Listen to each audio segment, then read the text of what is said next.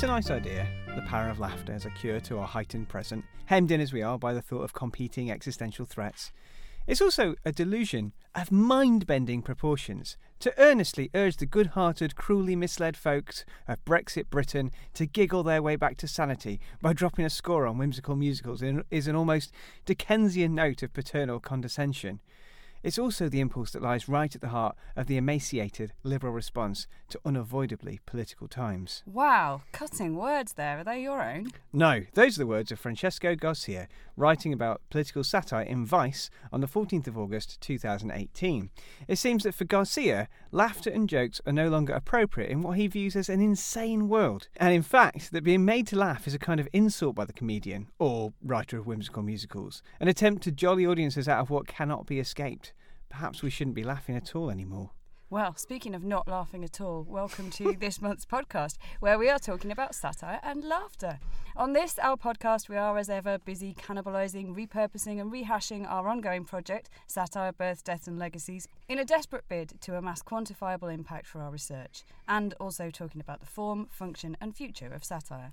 I'm Jo Waugh, a lecturer in 19th century literature at York St John University. And I am called Adam Smith. And I am a lecturer in 18th century literature at York St John University. And in a little while, we'll be joined by Dr. Kate Davison from the University of Sheffield, who is a lecturer in long 18th century history and is working on a book about humour and society in 18th century Britain. I feel like we talk a lot about the 18th century, don't we? It's almost as if we had some sort of covert agenda to talk about the 18th century literally all of the time on this podcast. Huh. I really hadn't noticed that, but I guess it makes sense for our first season to spend a lot of time in the 18th century. It was, after all, the great age of satire. So I've had a little idea to try and contain some of this chat about the 18th century in a new segment in the podcast called What is the 18th Century?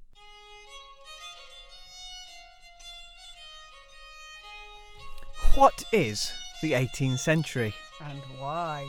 One thing that puzzles me is why, if you love the 18th century so much, you're always quoting John Dryden, who is palpably not from it. Oh, yes, he was. No.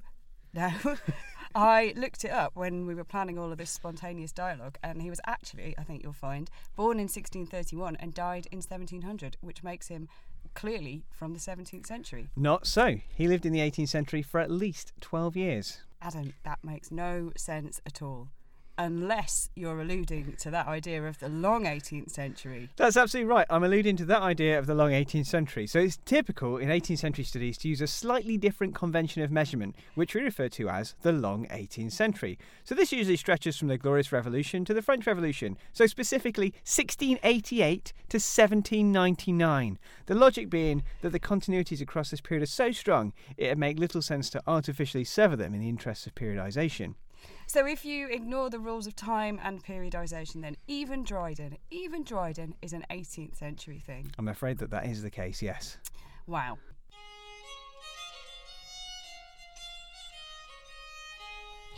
What is the 18th century? And why? So, what will our 18th century expert of the month be talking about? Kate's going to be talking about laughter and its role in social life and political processes, and about the London-based satirist Edward Ned Ward. Ned Ward. But first, let's talk a little bit about laughter. What is that? What is that? Well, I suppose what Francisco Garcia seems to suggest is that it's a bit like when Martin tickles horrible grandma in Friday Night Dinner. I don't know if you've seen that excellent sitcom when he tickles her out of her bad mood. He seems to suggest it's something like that, like a gag-firing comedian manipulates us out of the misery that we should be feeling by force-feeding us jokes until we laugh almost against our will, which is an interesting reading of laughter. But it's also focused on laughter that's almost semi-automatically produced rather than laughter at satire, isn't it? Yeah, so is laughing at satire a delusion of mind-bending proportions? Or does that just apply to laughing at rubbish things? Well, and indeed, some comedians and satirists are wondering whether laughter should or actually has to become more important than actual biting satire. Nish Kumar, interviewed in The Guardian in March 2019, offers a different but perhaps no less bleak perspective, and he quotes Stuart Lee saying, "If you're doing comedy for anxious liberals, well, those people need a laugh right now." And the article goes on to explain that Kumar suggests that a couple of years ago there was a sense that if you were a lefty, you had to push your audience and challenge their assumptions. But actually the news is doing that now. So why not just let those anxious liberals have a fun night? It's quite an interesting suggestion there that Nish Kumar would know anything about comedy, isn't it? But, I take that back, as he might be on the podcast one day. So we either laugh to take a break from crying, or we laugh because we're mindless idiots manipulated by an emaciated liberal response. It's either futile distraction or it's offensively blind and mindless. Whoa. John Dryden said that satire was medicine, but is laughter actually not the best medicine? Is it more like trying to cure the cholera of the modern age with a nice bit of cake? Maybe it's a placebo. Or I guess my students on sick novels module might recognise it as a prophylactic or preventive measure. Maybe we should revise the idiom and say that laughter is the best prophylactic measure. I don't know what that is because I'm not fortunate enough to be one of the students on your much praised second year module sick novels at York St John University, Joe. And because I'm woefully uninformed generally, I don't know. So what do you even mean? Well, my whimsical revision of the adage that laughter is the best medicine referred to different kinds of response you can have to disease, or more specifically to the threat of disease that you're already known to be at risk of getting. So a preventive or prophylactic measure would be something you did to fend off the disease, like a vaccine or whatever. So if you're already vulnerable to or experiencing a disaster, laughter might help fend it off? Yeah, although it wouldn't though, would it? It actually wouldn't. So maybe laughter isn't any kind of cure. Because if we'd laughed more in the past, that wouldn't have changed anything, I don't think. And laughter now, can that help? Can it fend off viral dismay and despair and Brexit? Well, that actually reminds me of another thing that Stuart Lee has said. And he said it in an episode of Comedy Vehicle that was specifically about satire. Oh, well, that's fortunate. And also, this is a good place to say Stuart Lee does have our email address. I'm sure he's received our messages, our carrier pigeons, our magical owls and begging letters. So I imagine that he'll be in touch very soon to hammer out the details of his appearance on this podcast. And I'm sure the rest of them will too. All the satirists. You've seen them down by the Corn Exchange, all the satirists. Another lovely quotation there. And anyway, what Stuart Lee said was that he's not interested in laughs. What I'm aiming for, he said, is a temporary mass liberal consensus that dissolves on contact with air. Yeah, I'm not sure if I agree with that or not, because Stuart Lee's interesting on laughter, isn't he? Because he will also berate an audience for laughing at the wrong thing, or not laughing enough, or not laughing at all. He is interested in every sense in laughs. But again, is that idea in a different form, perhaps? That idea of laughter as perhaps an inappropriate or an inadequate response? What sorts of things make you laugh, Joe? Oh, lots of things. Don't answer that, actually, Okay. because I've got a new feature for the podcast, a special game called Adam's Funny Game. Adam's Funny Game. So what's going to happen in this game is it's a sequel to the game I played in the last episode where I tried to make you laugh at inappropriate images. No, you tried to make me describe them. Oh, so that was what I was trying to do, try and make you Yeah. describe inappropriate images. So what I've got now is I've actually got a list of several scenarios where one might laugh. And what I've also got here is a index of laughter, which I've written, which has got 12 different types of laugh. And if the listeners at home want to follow this carefully, we'll put the index up on the website, but we won't read it out now for the reasons of time and comedy. Yeah, and so I'll just say which kind of laugh I would do. Yeah. Great. Are you ready? Yes. Okay, number one. Someone reads out a cracker joke at your family Christmas dinner. I don't know, is it? I don't know if it's any of those. Everyone goes like, oh, very good. Yeah, that's You can say polite titter. polite maybe. titter, maybe. Yeah, okay. Number two. You're in a meeting with a mortgage advisor. It's quite intense, and they go in their bag to retrieve a pen, but then a toilet roll falls out and unravels itself across their desk. Laughter in your mind, but no physical laughter. Very good. Okay. Or smiling for no reason. Number three. You're having a serious conversation, but the person you're talking to means to say self-deprecating, but they keep Say saying self-defecating. self-defecating. Yeah. Laughter in your mind, but no physical laughter. Okay. You're looking at someone who's very angry with you, but a piece of snot is hanging out of their nose. No laughter, just Schadenfreude. Okay. You're on a bus and a man is sitting next to you. His legs are wide apart and you're having to hunch in the corner so as not to touch him. He's listening to music so loudly you can hear it coming out of his headphones. You listen carefully. You don't have to listen that carefully because it's so loud. And the song is Cotton Eye Joe. Right. So what I'm laughing at, I wouldn't laugh. I'd No just reaction. Think, no, It's not I funny, wouldn't. is it? Well, I'd be too annoyed already. Yeah, too annoyed to laugh. Yeah. A cat falling off a chair. A cat falling. Genuine titter, probably. Okay, you're in a lab working with two scientists. One of the scientists suddenly panics because they've realised they've lost an electron. The other one quickly quips, "Well, you should have kept a better eye on them." I don't know. I'm trying to think what I normally do when I'm in a science laboratory with my two science friends. And someone does a pun. And they do that. Yeah. Genuine titter. A door being slammed in the face of a demanding toddler. It's sustained a lot. No, the rolling on the floor. You roll on the floor laughing. Yeah. Okay. You're at a poetry. In context.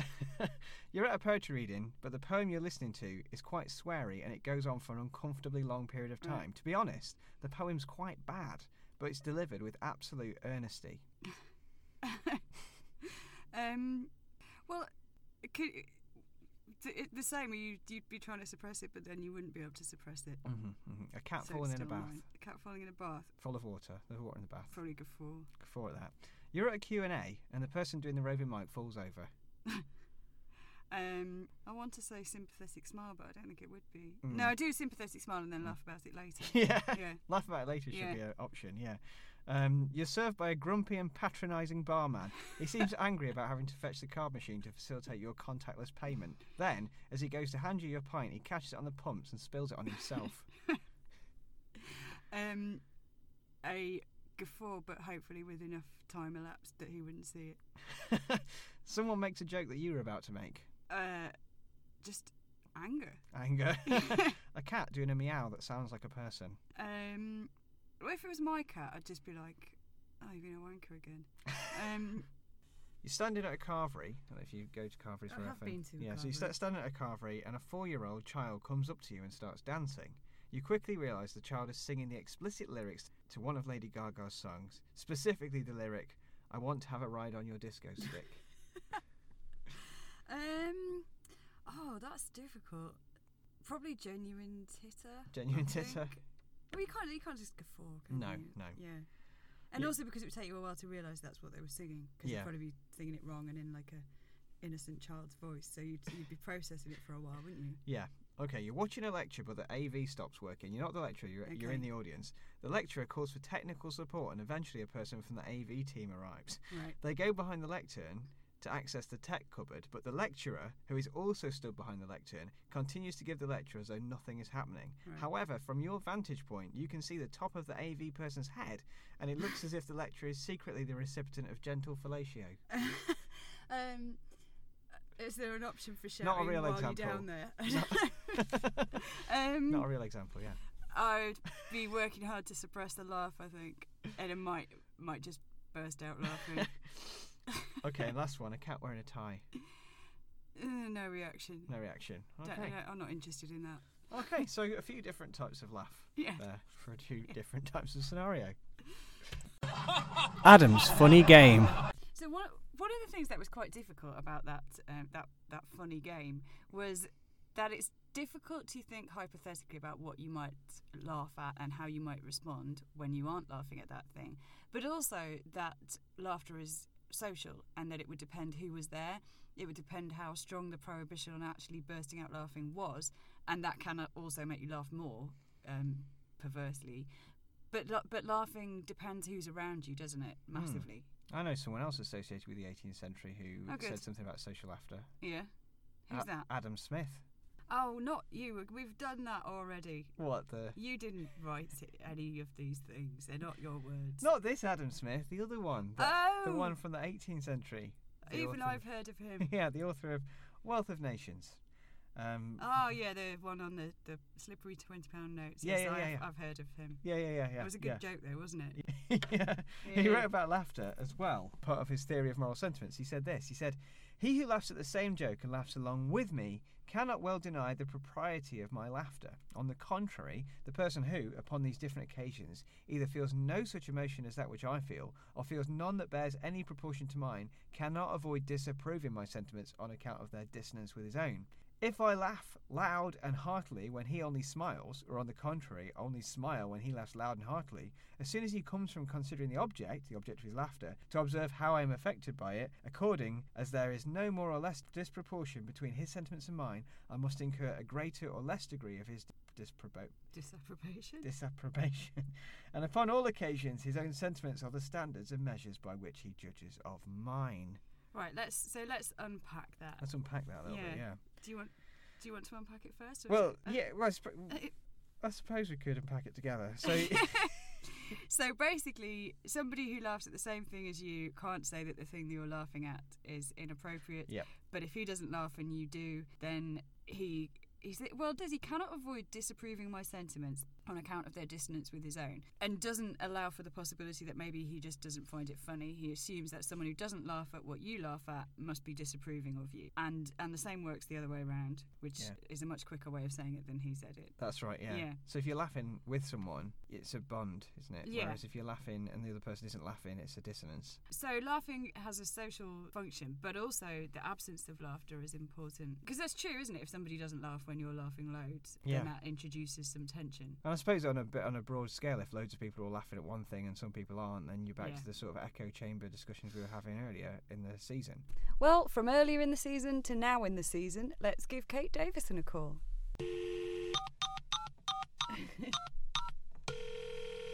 Hello. Hi.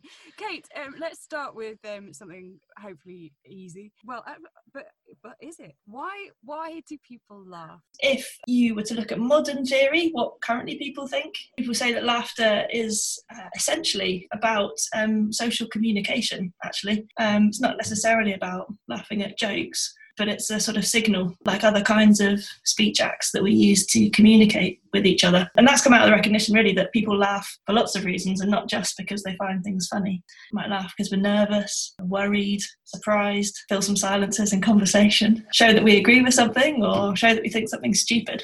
So it's social then, and because it's social, sometimes it's going to be inappropriate, sometimes it's going to be appropriate. Sometimes it's going to be appropriate, but actually you have to pretend to be laughing just to fulfill that social function. So that would be like a kind of when you go ha. Yeah, absolutely. It's a sort of way to show that you get the joke, I guess, if you're in on something. A way to mark out who's in on the joke and who's maybe not.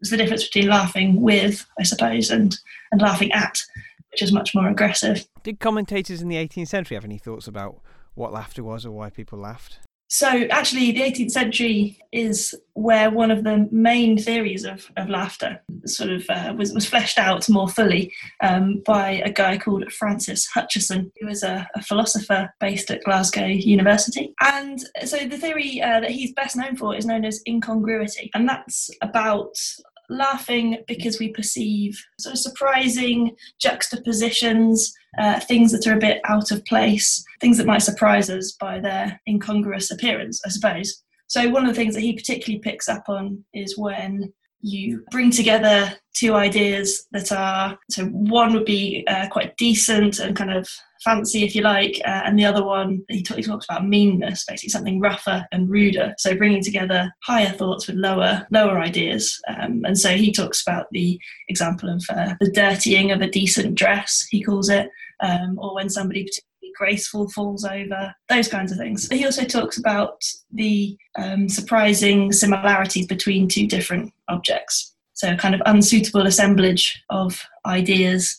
I guess, this is the incongruity theory that he's best known for. It's probably the one that holds the most weight still amongst modern theorists. So that kind of surprising similarity, I guess you could look at, something quite silly like the, doctor jokes, run off a lot of these, doctor, I feel like a pair of curtains. That sort of surprising similarity between yourself needing to pull yourself together and a pair of curtains also being something that could be pulled together. But the thing that's interesting about what Hutcheson was doing in an 18th century context is that he was really arguing against one of the other big theories of laughter, which is known as the superiority theory, which is often attributed to Thomas Hobbes. It's a much nastier, crueler conception of laughter, this idea that we laugh basically when we perceive ourselves to be better than the thing that we are laughing at. So Hobbes talks about laughter as sudden glory, right? That sudden thrill that we get when we see ourselves as better than something.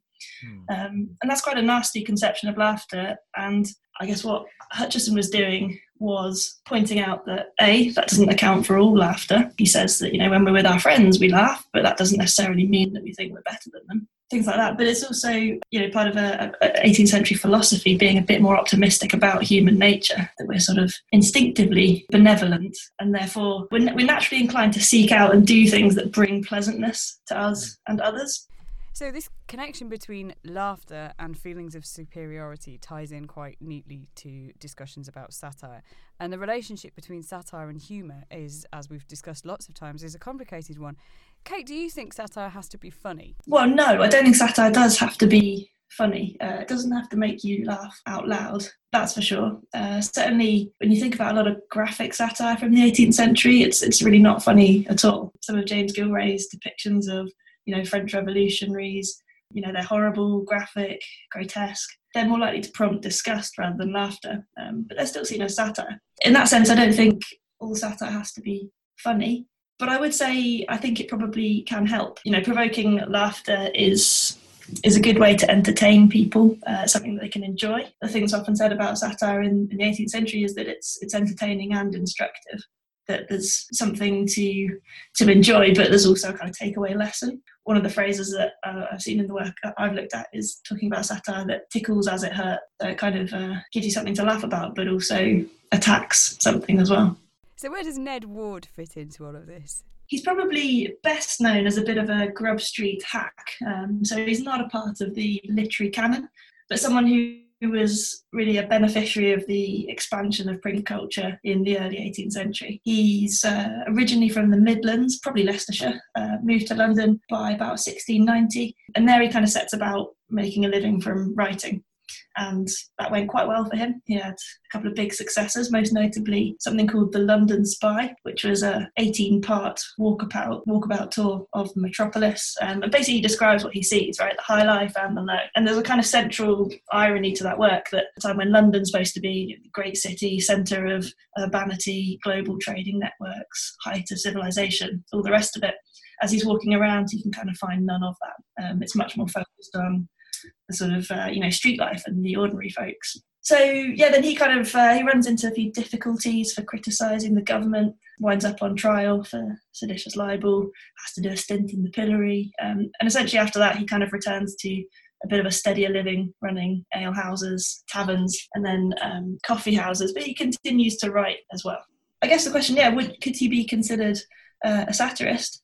Yes, I would say he certainly is. He's got a very keen eye for sort of social pretensions, hypocrisies, and foibles. So his targets were like pretension, hypocrisy, injustice. Yeah, all kinds of things. I suppose he's often attacking people in those sort of character types as a kind of general satire rather than attacking specific individuals. But also, political figures too. And that's how he winds up getting into trouble, is by attacking the government, and particularly Queen Anne, for not following through on her promises when she became queen. And essentially what he does is he likens her words to a fart and gets them in a bit of hot water. What makes you laugh, Kate? I'm a sucker for a pun or political jokes and memes based on what's currently going on. There's plenty of material there.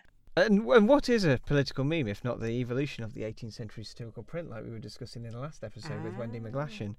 Well, thank you ever so much, Kate. That's been so useful and such a pleasure to talk to you, hasn't it, Jo? It has, thank you, Kate. As my dad literally does say when it's time to stop doing something that's fun, right, that's it, we've laughed.